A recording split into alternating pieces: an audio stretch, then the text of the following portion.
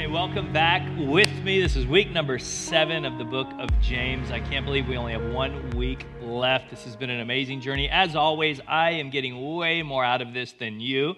I love doing these book studies because what God does inside of me, what I learn, and how I grow as we study through a book of the Bible. Tonight is going to be one of the most significant messages of my life. There's just something special about this week 7 message and what we're dealing with. And I hope you see a theme through not just the message tonight, but every message I teach. We always end on the gospel. Because the reality is the answer to every single thing you are going through. You give me 10 different scenarios, and I will show you how the gospel is the answer to every single scenario, every single problem, every single challenge you can possibly show me. It all goes back to the gospel. So let's jump into this. James chapter 4, we're going to begin in verse 13, and we're going to go through chapter 5, verse 6. He starts verse 13 by saying, "Now listen, you." Some translations say, "Come on, man, come on." Like it's what it is when you study the language here, because you also see the same phrase in chapter 5, verse 1. It's an ancient Semitic challenge. Listen, come on, man. Like it's fighting words. It's challenging words. He's continuing on from chapter 3 with wisdom.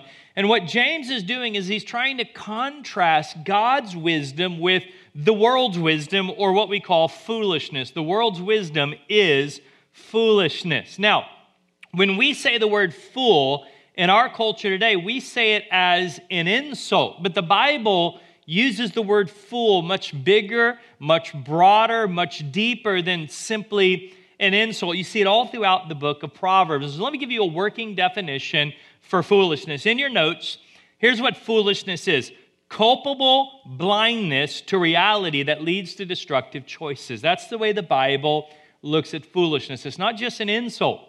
It's culpable blindness. You're responsible for being blind or naive to reality, and it will lead to destructive choices, thinking, and problems in your life. And what James is dealing here is a specific kind of foolishness. Number 1 in your notes, we call it the foolishness of life control illusion. Life control illusion. And we'll dig into what that means. Let's go back to verse 13. Now listen, you say, today or tomorrow, we're going to go to this city or that city. We're going to spend a year there, carry on business, make money. When you listen to this, it looks like on the surface what James is condemning is strategic planning.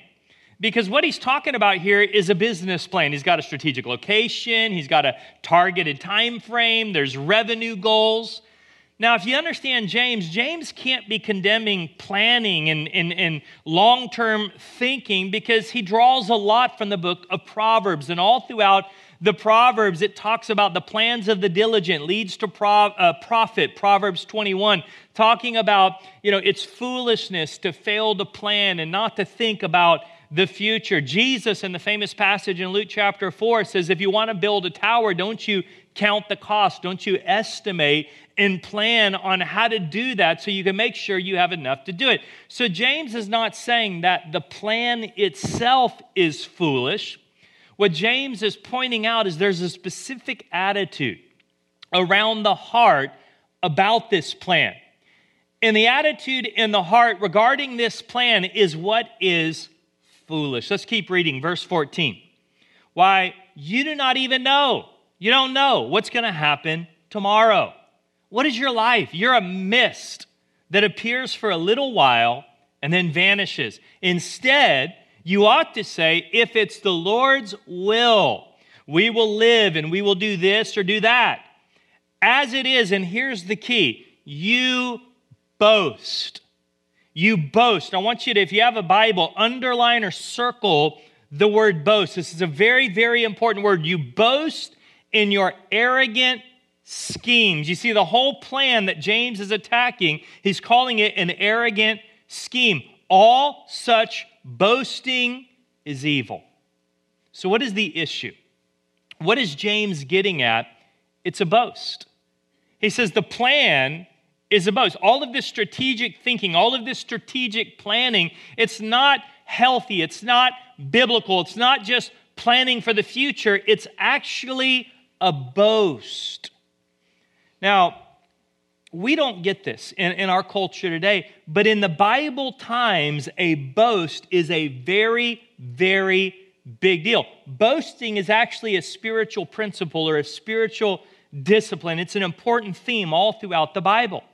And you understand this if you've ever seen epic war movies or epic battle movies, because in ancient times, a boast was a ritual of warfare. You're going into battle. It's the finale scene of the movie. We've all heard the great general or the military leader. They give this rousing speech. We will feast and their walls tomorrow, charge. And all the guys are fired up and they're all shouting and yelling. And they run right into the face of death for this final battle scene, all because of a boast. You see, here's the question. How do you get a bunch of men or women to charge into certain death? How do you give them the confidence to face a foe?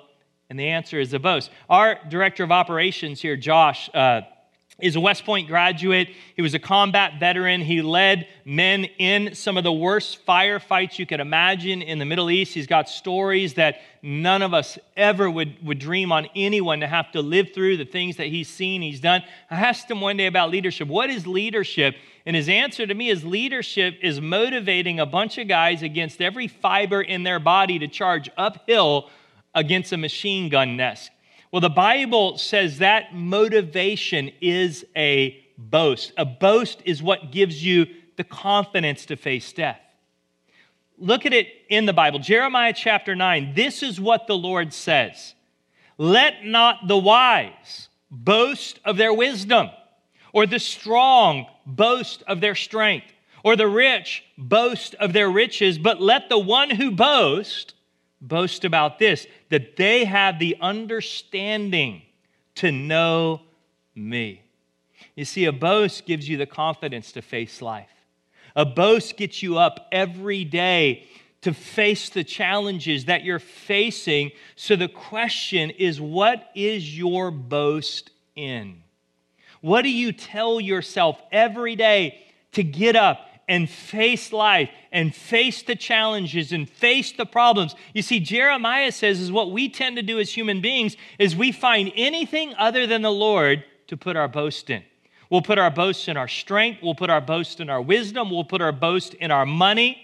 James is saying there's a particular form of this that we see here in chapter 4, and it's a boast in our efforts, in our planning, in our research, in our hard work that says, now I am in control of my future. And he says that's foolish. What that is a life control illusion. It is an illusion that if you do your due diligence, if you do your strategic planning, if you have the right strategy, that you can control your future and you can control outcomes and you can determine your destiny. And that's opposite of a heart that says, what happens to me in my life is basically dependent on things that are beyond my control.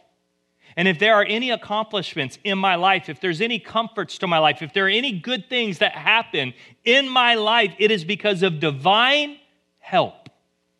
Now, what's amazing to me is that James, when he wrote this 2,000 years ago, had enough people who had this problem in their life that he felt the need to write about this. That's amazing to me, but it's a good thing he did because we have a particular form of foolishness. And if you really think about it, it is worse in our modern American culture than any other culture ever in the history of the world. Think about this. What are you told in every elementary school in America? What are we told in every movie? We're told that you can choose whatever you want to be. You can choose whatever you want to do with your life. You can choose whatever you become. That is the American way. And James says, the Bible says, that's foolish. You're out of touch with reality.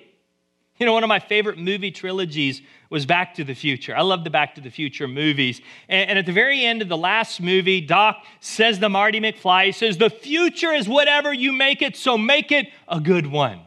And we love that because we're Americans.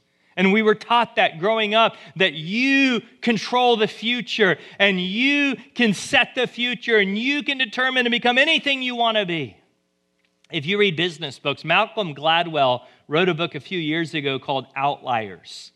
And what the book shows is what most cultures in the world know, and that's your success in life is actually not completely under your control. That yes, hard work and aptitude are important, but they're small parts of a whole. Because along with hard work, along with aptitude, there has to be the right circumstances, there has to be the right timing, there has to be the right upbringing.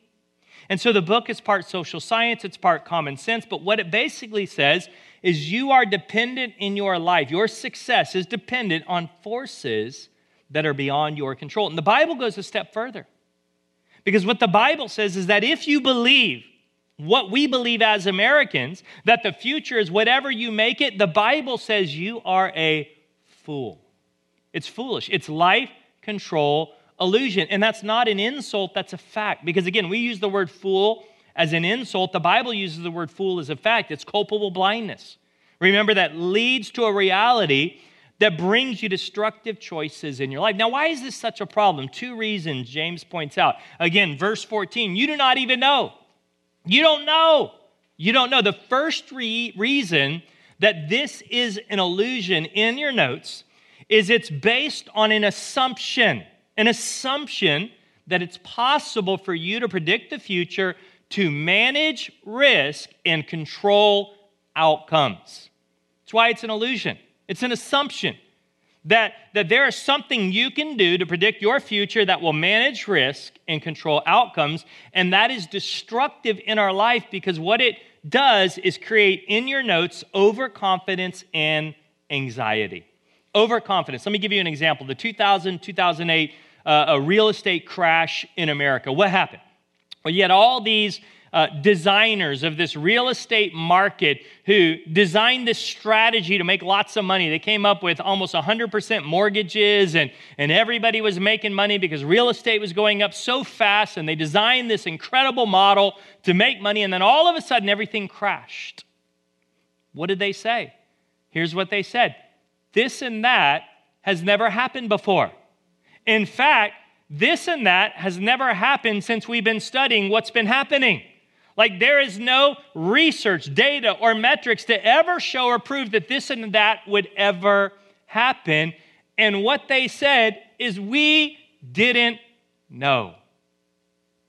That's what James is saying. You don't know. You can't predict. You can't control. How many of you saw COVID coming? Again, we didn't know. You can't know. And if you think you know enough about the future to control and manage, you're going to make bad decisions. It's overconfidence, but it also creates anxiety. How does it create anxiety? Well, if you think about what worry is, if you deal with worry, if you deal with anxiety, what worry is saying, I know how my life ought to go. Like I know how my future should look. I know exactly what should happen, and I'm afraid it's not going to happen, so I worry. I worry. Let me give you an example. Before I met Amanda, a number of years before I met Amanda, I was dating a girl that I knew I was supposed to marry. But the problem was, even though I knew she was the one, she wanted to break up with me. So I had this dilemma. I knew she was the one. She wanted to break up with me. What it created was major anxiety in my life because I knew how my future was supposed to look. Well, what if I would have known James 4 well enough? What if I would have known you don't know? What makes you so sure she's the one? What makes you so sure this is what your future is supposed to look like? You see, worry is based on an assurance that you know the future and you know what tomorrow ought to bring. Both anxiety and overconfidence come out of this illusion. Second reason, first reason is we didn't know. Second reason is we're not in control. We're not in control. Verse 15, instead you ought to say, if it's the Lord's will. If it's the Lord's will, we're going to live and we're going to do this or we're going to do that. You don't control things. Let me put it like this. every this and every that only happens if it is the Lord's will. Now, let me warn you right now, we're going to get into a major theme of the Bible that is split churches. It is split Christianity. It is split denominations. It's the whole Arminian Calvinist debate between predestination and free will. And the question is, are we free? Do we have free will? Do we have the ability of free choice to make decisions for our future, or is everything fixed and predetermined? That's the debate in a lot of circles of Christianity today. Now, what I'm going to warn you about is the Bible has a balance and a nuance on this subject beyond anywhere and anything else that you and I have ever seen, and it stretches us to catch up to where the Bible is on this subject, but it's critical for us to understand this. See, most of us assume that either God is in control of everything, and everything that happens is part of God's master plan, or we assume that our choices matter, and we determine the future. So, if everything is predetermined, then everything I do really doesn't matter because it's going to happen anyways, or either it's fixed and what I do doesn't matter, or what I do matters and I determine the future. Here's the truth, and this is in your notes. We must reconcile the truth that God is in control and we have free choice. God is in control, and at the very same time, we have free choice. In your notes, it is not either or, but both and. And it's crucial for you to understand this. It's not either or, it's both and. Both are true, and if you don't understand both being true, you're going to be a fool. You'll live foolishly, and you'll make destructive decisions for your life. Let me give you an example in the Bible. Acts chapter 2, verse 23. Peter is preaching about Jesus. He says, this man was handed over to you by God's deliberate plan and foreknowledge. And you, with the help of wicked men, put him to death. Well, what is it? What is it? That's a contradiction. If God predetermined and preordained and pre-planned that this was going to happen to Jesus, they didn't have a choice. They were only doing what God predetermined for them to do. They became robots in that moment, and they did not have a choice. They did not have a will, but that's not what Peter's saying. Look, he doesn't say, everything was ordained so you couldn't help it. If it wasn't you, it would have been someone else. And he also didn't say that, what you did mattered. Like, we were up in heaven, all the angels, and we were wondering, what are you going to do? What are you going to do? Is Jesus going to die or is he going to live? Is this whole thing going to get messed up? What do you, like, if you don't do this, it's not going to happen. No, Peter is saying it's not an either or. God did foreordain this. God did predetermine this, and you had a choice to participate.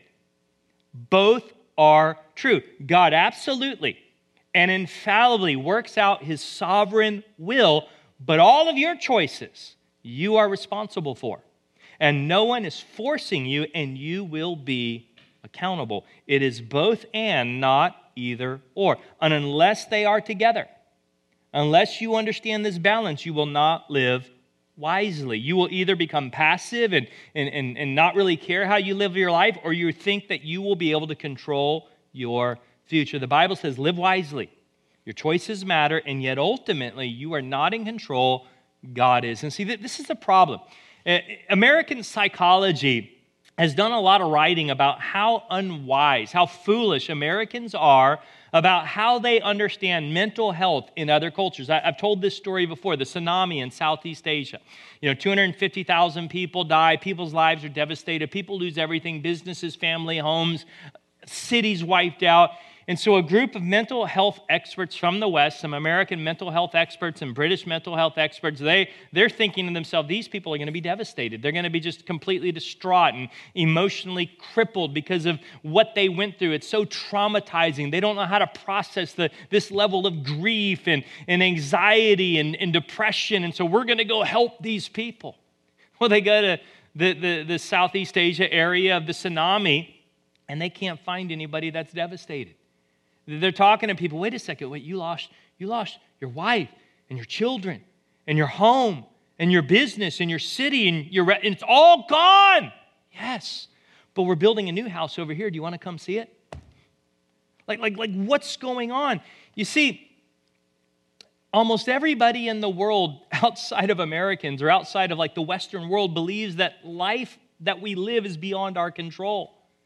And yet we as Americans somehow feel that life should be perfect and life should be right. And if it's not going our way, somebody is screwing up. So we're going to sue them. We're going to vote them out of office. Like it's not my fault, it's somebody else's, because everything should be perfect. It's life control illusion. And as a result, as Americans, we are the most traumatized people by suffering. Like we have the hardest time dealing with suffering because we fall under this life control illusion that we know how things are supposed to work out. We don't have this ability to take bad things in stride because James says you don't know how to live wisely because we have a culpable blindness to reality that has led us to destructive choices and thinking. And again, I know it's hard. You know, when you've been raised in this culture, you know, don't punish yourself because you've fallen under this spell. We're in the culture. It's affected all of us. But the question is, what do we do about it? Well, James doesn't immediately say what makes it better, but he does show us what makes it worse. Verse 17, if anyone then knows the good that they ought to do and doesn't do it, it is sin for them. So here's the question. What is the relationship between verses 13 to 17 and verses 1 to 6? Because it looks like two totally different subjects when you're reading it. It's like James is talking about this, and then all of a sudden James is talking about this, and there's no connection between the two. But it's not. You see, what he does with verses 1 through 6, number 2 in your notes, is he shows us the signs of life control illusion. If you like verses 13 to 17 is all about life control illusion, verses 1 to 6 shows you the signs, shows you the results, shows you what happens when you are under this illusion. When you think that you can control your future, it leads to the people you see depicted. In chapter 5, look at this, verse 1. Now listen, you rich people, weep and wail because of the misery that is coming on you. Your wealth has rotted, and moths have eaten your clothes. Your gold and silver are corroded. Their corrosion will testify against you and eat your flesh like fire. You have hoarded wealth in the last days. Look, the wages you failed to pay the workers who mowed your fields are crying out against you. The cries of the harvesters have reached the ears of the Almighty. You have lived on earth in luxury and self-indulgence. You have fattened yourself in the day of slaughter. You have condemned and murdered the innocent one who is not opposing you. In other words, how do you know that you have the life control illusion? How do you know you suffer with this? What James is showing us here, and this is going to raise the temperature a little bit of this message, but what James is showing us is the way you know is how do you spend and how do you use your money. Money is one of the key indicators to look at whether you're under this illusion. Why? If you truly believe that your success is mainly due to forces that are beyond your control, then what assets you have, you're not going to treat as fully yours. And what that does is it makes you radically generous with your assets because you realize the life you have now isn't just because you worked really hard, but there's a grace of God factor on your life. So as people under grace, we live beneath our means so that we can be more generous for the kingdom. But if you have the life control illusion, which our American culture has driven into us, and you are successful at the same time, it's very dangerous. Because what happens is you treat everything as absolutely yours. And here's the results that James gets at. In your notes, the first is selfishness. Verse 5, you're living for yourself. All of this belongs to me. It's mine. I earned it. I worked for it. I made this. Stinginess. Verse 4 talks about not sharing, being ruthless with business practices, not sharing the right level of profit with employees, and then self-indulgence. Again, you see that in verse 5. What is self-indulgence? Spending more on yourself than what is right. Spending more on your home, spending more on your toys, spending more on your vacation, spending more on your clothes, on yourself, because you see it all as yours. Spending more than what is right. Not against clothes, vacations, cars, toys, or any of that. Self-indulgence is simply spending more than what is right. And perhaps the most frightening part of this is what actually can happen to you. Go back to verse 3. Their corrosion will testify against you and eat your flesh like fire. Eat your flesh like fire. What is that a metaphor for? See, there's nothing wrong with being rich. James is not against rich people. There's nothing wrong with it if you don't have life control illusion, because if you are rich and you're not under life control illusion, you will be a force for good in the world that we live. But if you have this illusion, then when success comes, it eats you from the inside out spiritually and makes you a fool. You see, Proverbs says foolishness is to be wise in your own eyes. I did this. I'm smarter than other people. That's why I have all this. That's why I'm successful. You see, what happens is they assume they're smarter than other people, and if they get their way, they can be a success at anything. And here's the danger.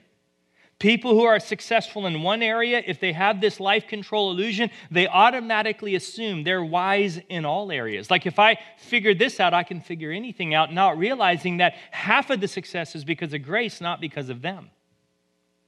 Why do you think people who are very successful financially tend to be the worst parents? Because of life control illusion. They think if I can be successful making money, I can be successful at raising kids, and yet oftentimes we see the exact opposite in their homes. So here's where we're going to end. Number 4, the antidote. What's the antidote to life control illusion? What's the cure? What's the remedy? Well, let's go back to verse 14. Why? You do not even know what will happen tomorrow. You don't know what's going to happen tomorrow. What is your life? You're a mist. You're a breath that appears for a little while and then vanishes. You see, what chapter 4 is all about is the life of breath. Our life is a mist. Our life is a vapor. Our life is a breath. Now, this is brutal. This is hard-hitting. You think you're all that. You think that you're in control. You're a mist. You're here for a little while and then gone. The image that James is painting is when it's cold outside and you can see your breath. You know when it's cold and you breathe and you can see your breath for a second and it's there and then it's gone? Next time it's cold outside and you can see your breath, try to grab it and hold on to it. You can't. You can't. And that's what James is saying. That's your life. Your breath, it's here for a little while and then it's gone. And he says, unless you understand this, you're out of touch with reality. Unless you realize that everything is, the whole world, your car, your house, your home, your clothes, they're not going to be here 1,000 years from today. 1 John 2:17, the world and its desires pass away. 1 Corinthians 7, what I mean, brothers and sisters, is that the time is short. Those who buy something, live your life as if it was not theirs to keep. Those who use things of the world as if not engrossed in them, for this world in its present form is passing away. This means everything you do, everything you are will be utterly forgotten. And nothing you do will make any lasting difference. It doesn't matter if you're the greatest humanitarian like Mother Teresa or you're the worst mass murderer like Jack the Ripper. Think about it. Unless there is a God, unless there is an eternity, nothing you do has any meaning because the world that we live in is passing away. If you have a young family, if you got a family with young children at home, eventually someone in that family will see every other person in the grave. And no amount of strategic planning, no amount of due diligence, no amount of hard work will change it or stop it. So what do I live for then? What do I set my life on? Well, if only I could get down to a size 8. If only I could buy that car. If only I could live in that house. Instead, why don't we say, what can I do with my life that will be around 5 billion years from now? So what is the answer to the life of breath? The answer in your notes is the breath of life. The breath of life. What is the breath of life? John 20. And with that, Jesus breathed on them. He breathed on them and he said, receive the Holy Spirit. The breath of life is his spirit. The word spirit, literally translated in the Greek language, is breath, pneuma, breath, the breath of God. Well, didn't they already have the breath of life? They had it physically, but not spiritually. They had physical breath at birth, but the physical is temporary. It's running out. Eventually, the physical breath will be gone from inside of their body. But when Jesus breathed on them and he put God's breath inside of them, he gave them an inner nature that will last forever. Paul says in 2 Corinthians 4, therefore we do not lose heart.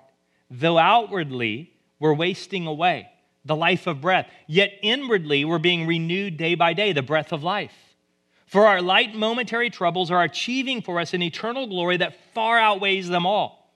So we fix our eyes not on what is seen, but what on is unseen. Since what is seen is temporary, but what is unseen is eternal. How is it possible that our life that is nothing but a breath can be turned into the breath of life?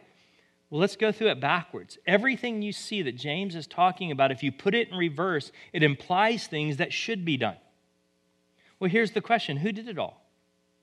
Who lived a life without boasting? Who made themselves of no reputation? Who said, if it's the Lord's will, not my will, but thy will be done? Who lost control? You see, Jesus lived in absolute control, and yet he chose to give up control to come to earth. And Jesus said nothing when they charged him and when they beat him. When they said, if you're the Son of God, come down off that cross, take control of your life. He didn't. He didn't take control. Why? Because he was in our place. He lost control for us. That's the gospel.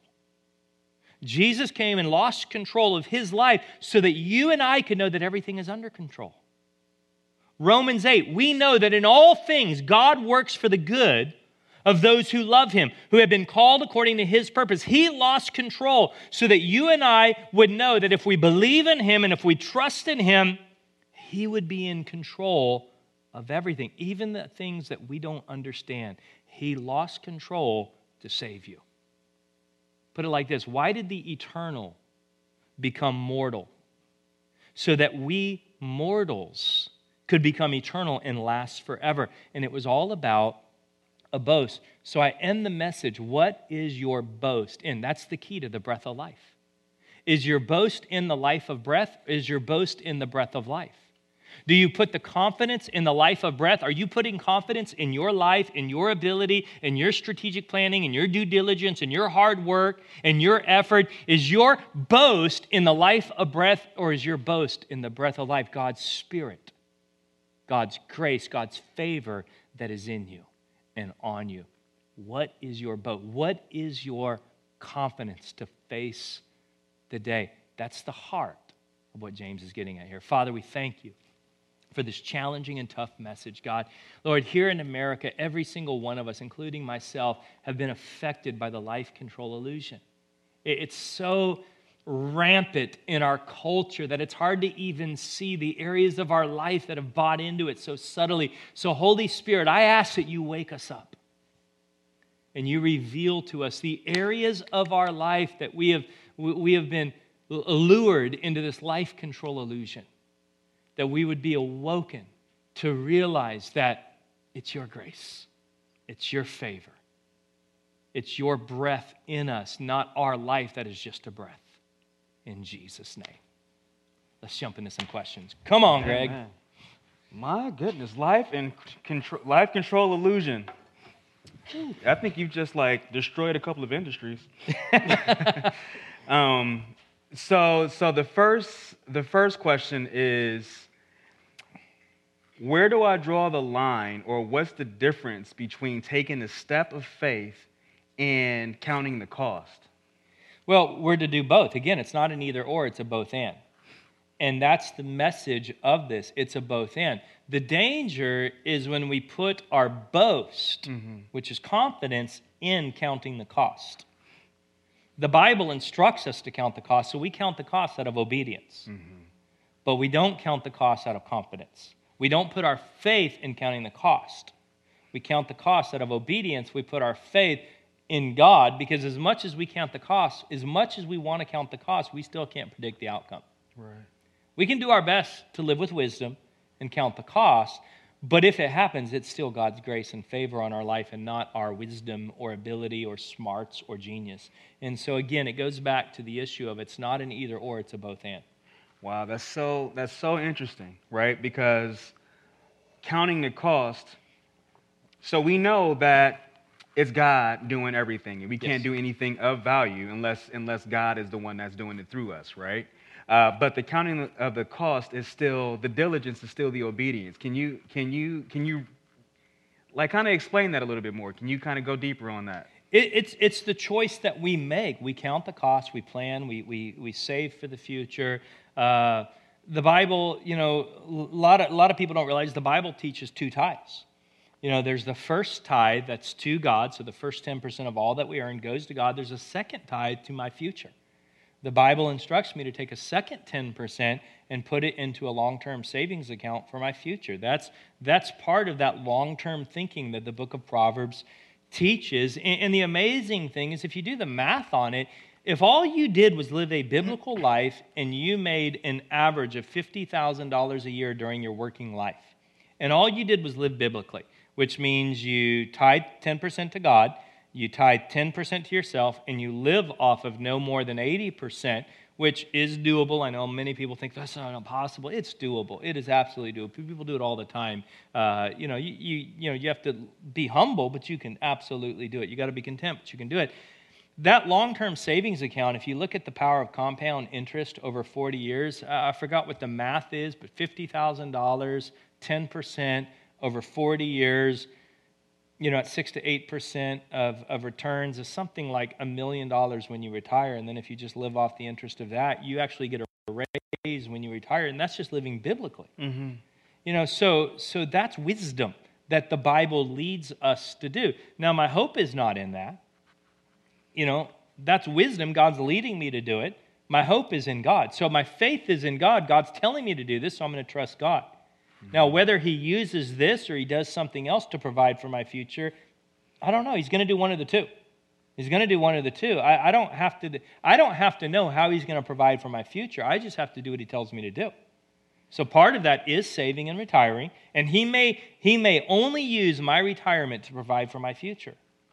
Or my retirement may be wiped out by something I can't control, and he does something else to take care of my future. My faith is in him, not my retirement.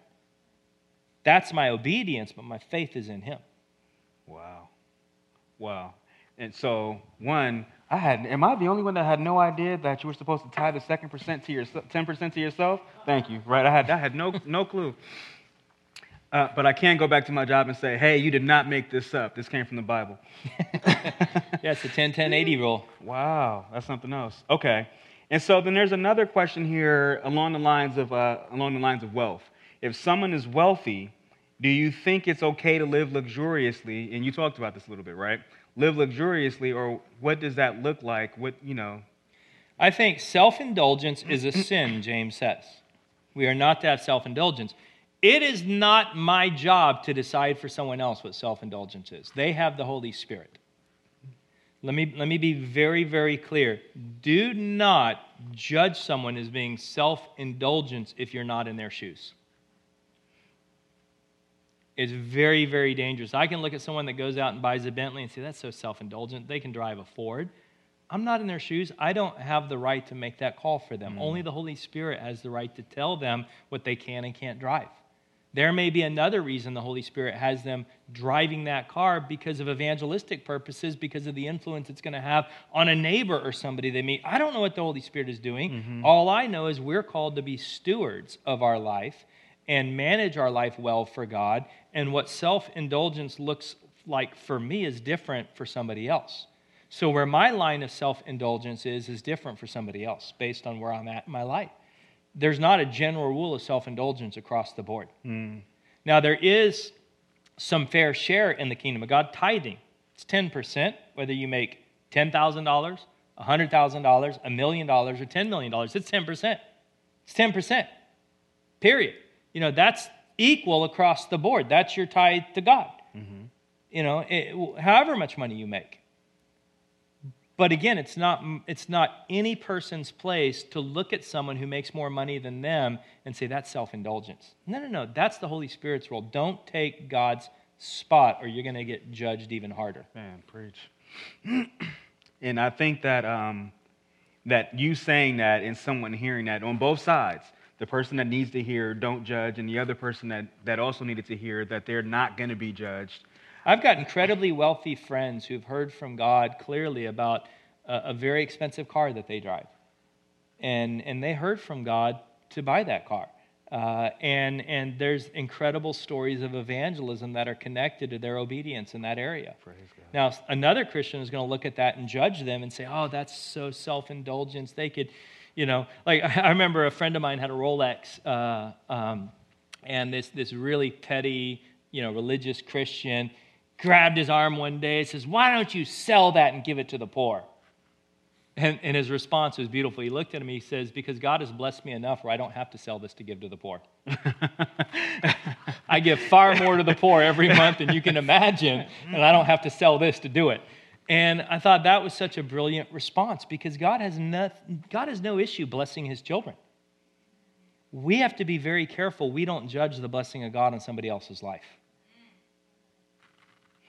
Our job is to be stewards over our life and allow the Holy Spirit to direct our life and allow him to direct other people's life. And they will be accountable to God for how they spent their money, not me. Man, yeah. So we're having church today, everybody. Told you the temperature was going to rise. This is all right. Okay, and so another question that's come up then, and I don't know if you meant for it to go this way or not, right? But of course, it's what's happening with the money conversation. If I find myself often thinking about money or making money or how to make more money, is that wrong or is that a sin? No, that may be a spiritual gift. There's people in our church that have the spiritual gift of making money. They dream business deals. They recognize this is a gift the Holy Spirit put on their life. And they want to use that gift for the kingdom of God. And there's nothing wrong with having the gift of making money and being really good at making money, as long as you're a steward, as long as you don't look at it as yours, as long as you recognize the fact that God gave me this gift and I'm using it for his kingdom, not for my own estate. Now, your estate will be blessed in the process, but it's God's gift on your life that you use for his kingdom purposes. But there's nothing wrong with that, and there's people who have that gift, and they're unbelievable with that gift. Now, is there people who have that gift and use it selfishly? Yeah, but again, it's not my place to judge them. It's my place to teach the Bible and allow the Holy Spirit to be their Holy Spirit, because, again, they don't need a holy Aaron. Nice. All right, and so there's a question here. Was James talking to a group of people specifically when he was talking about self-indulgence? He was talking to a culture, for sure. I mean, I don't know if, because again, he was talking to the 12 tribes scattered. Okay. So there may have been one group somewhere that he heard about that needed to be addressed, or it may have just been a prevalent feel in the culture. It may have been like in America. Again, that message is relevant to America. You don't have to say, well, this is relevant to San Diego, or this is relevant to... No, this is relevant to America. All America could hear this message and use this message. So we don't know specifically... smarter people than me may know that there was actually something happening outside. We read outside. Mark Turnage may know that something outside of the Bible reveals that James was talking about this specific group of people, but I don't personally know. Got you. And so along those lines then, as far as along the lines of boasting and trusting in God, right? What about when you receive a dream, right? Or... yeah, am I asking this the right way? Yeah, when you receive a dream, you have a dream, you trust and you believe that it's from the Lord, and you're supposed to go out and execute it, but then things don't go right? How do you reconcile those things? How do you... Yeah, I mean, look at Joseph. He had this incredible dream from God, and things did not go right for him. They went from bad to worse, and it was like 17 years of hell, that he went through before God finally brought the dream to pass. Right. And so just because God gives you a dream doesn't mean it's going to happen immediately. You got to hold on to the dream. That is interesting, though, because it doesn't mean it's going to happen with both Joseph and with King David, who's like my favorite person. He's anointed to be king, and then he has to go back out and take care of sheep. And be on the run for over a decade, right? Mm-hmm. But the dream still happened at the same time, which is also interesting in those cases. Yeah. Now, how many dreams didn't happen that we don't know about in the Bible because they let go? That's why Paul says, do not grow weary while doing good, because in due time you'll reap if you don't lose heart. How many people lost heart, let go of the dream before it came to pass that we don't know about? Right. Shoot. Okay. All right, and so here's a question about stinginess. If I'm stingy at times and people find it hard to give to God and other people. What advice would you have for someone like, and then I did something silly, so I can't, like that. There you go. We all struggle with stinginess because we're human. The key to the number one key to breaking stinginess, materialism, greed is tithing. Tithing is the antidote to greed and materialism. Tithing is the first step. You know, if they want to break the power of money in their life, where they're not serving money, but money is serving them, which is the biblical model is money is created to serve you for the purposes of the kingdom. Mm-hmm. Yet most of us are serving money. We're either living for money because of greed or we're living for money because of debt. You know, we're serving money. The starting point to break the power of, because money is a spirit just like the Holy Spirit. The Bible calls money mammon, and it's a spirit. It speaks to you. It speaks to you just like the Holy Spirit speaks to you. The Bible teaches to break the spirit of mammon in your life is the biblical tithe. When we return to God the first 10% of everything we earn, it breaks the spirit of mammon, which breaks the power of greed and materialism in our life, which moves us to generosity, and it breaks the grip of stinginess in our life. Got you. And so, my mind is blown. All right, so we have another question here. Is that why, and so this was probably put in context and I just missed it, right? Jesus said it's easier for a camel to walk through the eye of a needle than it is for a rich man to enter the gates of heaven. And so I guess the question is, why did he say that? Well, because money is a blinder. Greed is the only sin you don't know you have. I've pastored for years. I've never had one person come to my office and say, "Pastor, pray for me. I'm struggling with materialism." Never. Like, I've heard every sin you can imagine. I've never had one person confess greed to me. And the reason is nobody assumes they have greed, because as long as you know one human being alive, and you may not even know him personally, you may know him in the media, who you assume is greedier than you automatically assume you don't struggle with greed. So you're blind to greed. Jesus says if the lamp is dark, how dark is the body? If the eye is dark, and that was all about greed. It's you don't know you have greed. You don't know you struggle with greed. And that's why tithing is so critical, and small groups are so critical, because when you have godly friends in your life, they can say, "Bud, you're struggling with some greed." You got to have some friends in your life that you give them permission to say you're dealing with some materialism or seeing it in your life. Who have you given permission to say that to you? Because it's the sin you don't know you have. Wow. All right. And so at the end of the day, trust the Holy Spirit, boast in God and God's power, God's sovereignty. Do what God is telling you to do. Obey, be diligent, but know that it's not our obedience. We cannot earn God's blessing.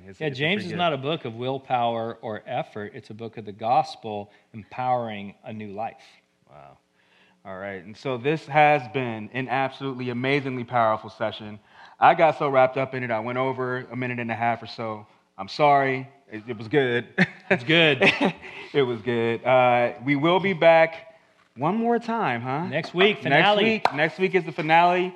Thank you for joining us. We look forward to seeing you next week. And everybody have a great night. Peace out.